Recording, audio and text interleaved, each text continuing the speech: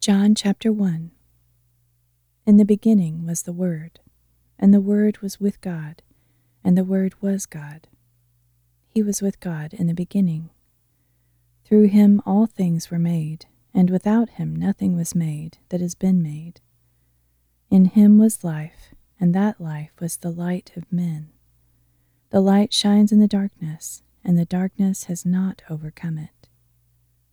There came a man who was sent from God. His name was John.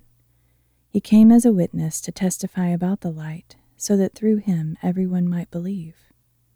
He himself was not the light, but he came to testify about the light.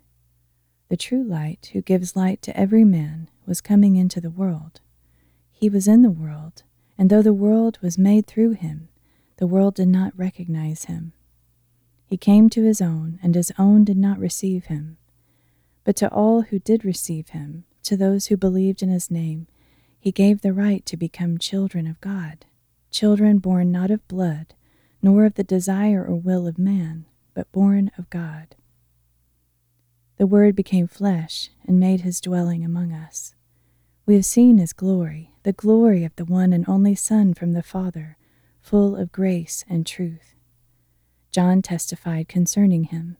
He cried out, saying, "This is he of whom I said, 'He who comes after me has surpassed me, because he was before me.'" From his fullness we have all received grace upon grace. For the law was given through Moses. Grace and truth came through Jesus Christ. No one has ever seen God, but the one and only Son, who is himself God and is at the Father's side, has made him known. And this was John's testimony when the Jews of Jerusalem sent priests and Levites to ask him, "Who are you?" He did not refuse to confess, but openly declared, "I am not the Christ."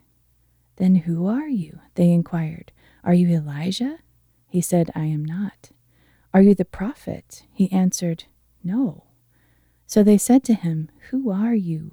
We need an answer for those who sent us. What do you say about yourself?" John replied in the words of Isaiah the prophet, "I am a voice of one calling in the wilderness, 'Make straight the way for the Lord.'"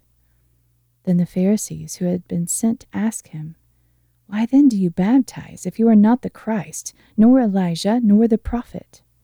"I baptize with water," John replied, "but among you stands one you do not know. He is the one who comes after me, the straps of whose sandals I am not worthy to untie." All this happened at Bethany, beyond the Jordan, where John was baptizing. The next day John saw Jesus coming toward him and said, "Look, the Lamb of God who takes away the sin of the world. This is he of whom I said, 'A man who comes after me has surpassed me, because he was before me.'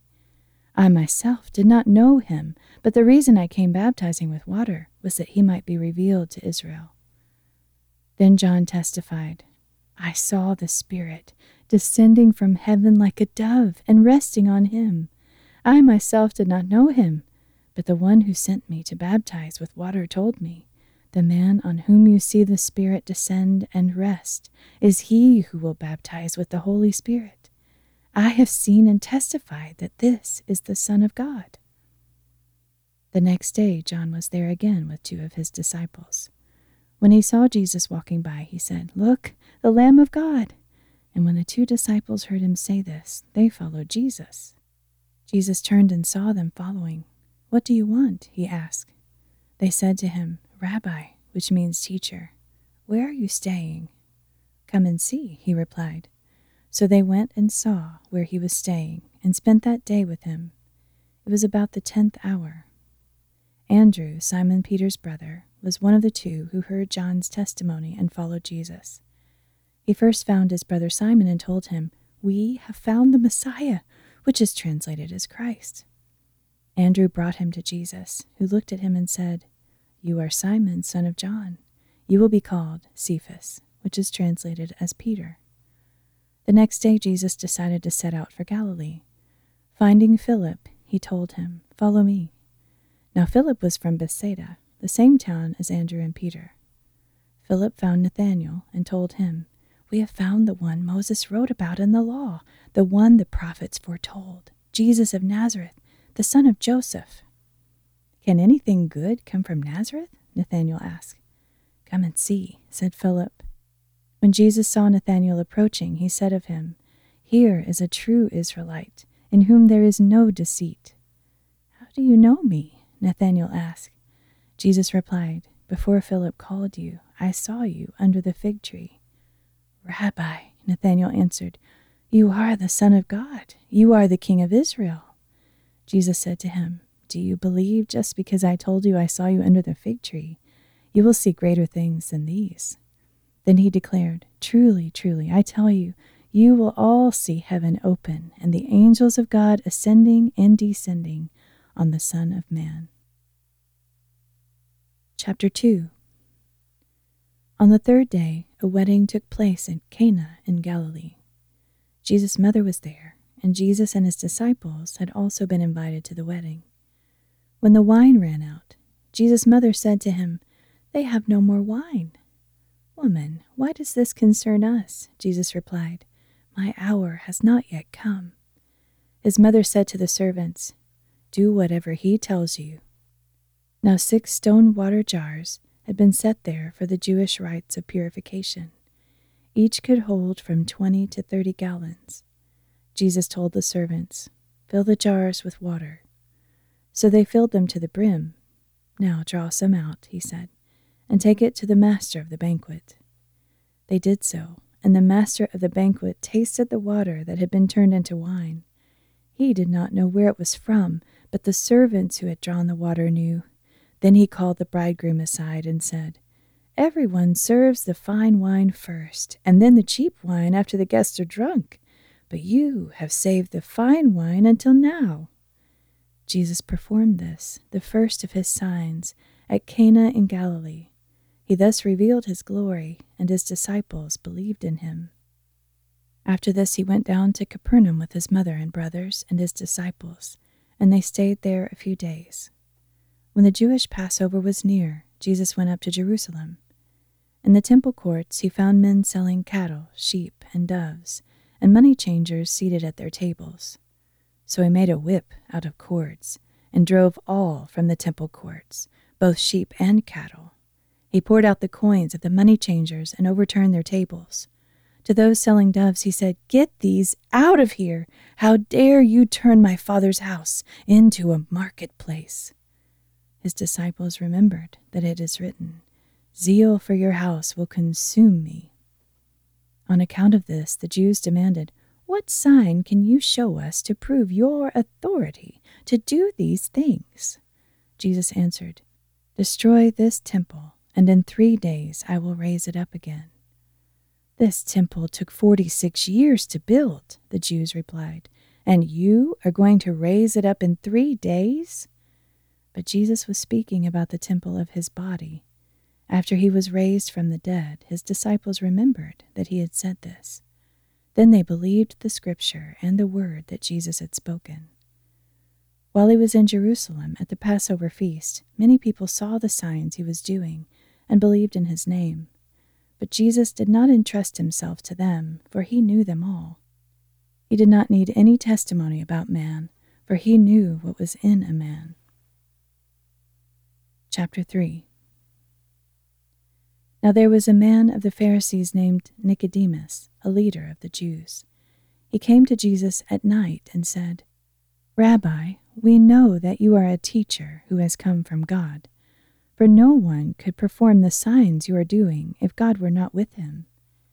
Jesus replied, "Truly, truly, I tell you, no one can see the kingdom of God unless he is born again." "How can a man be born when he is old?" Nicodemus asked. "Can he enter his mother's womb a second time to be born?"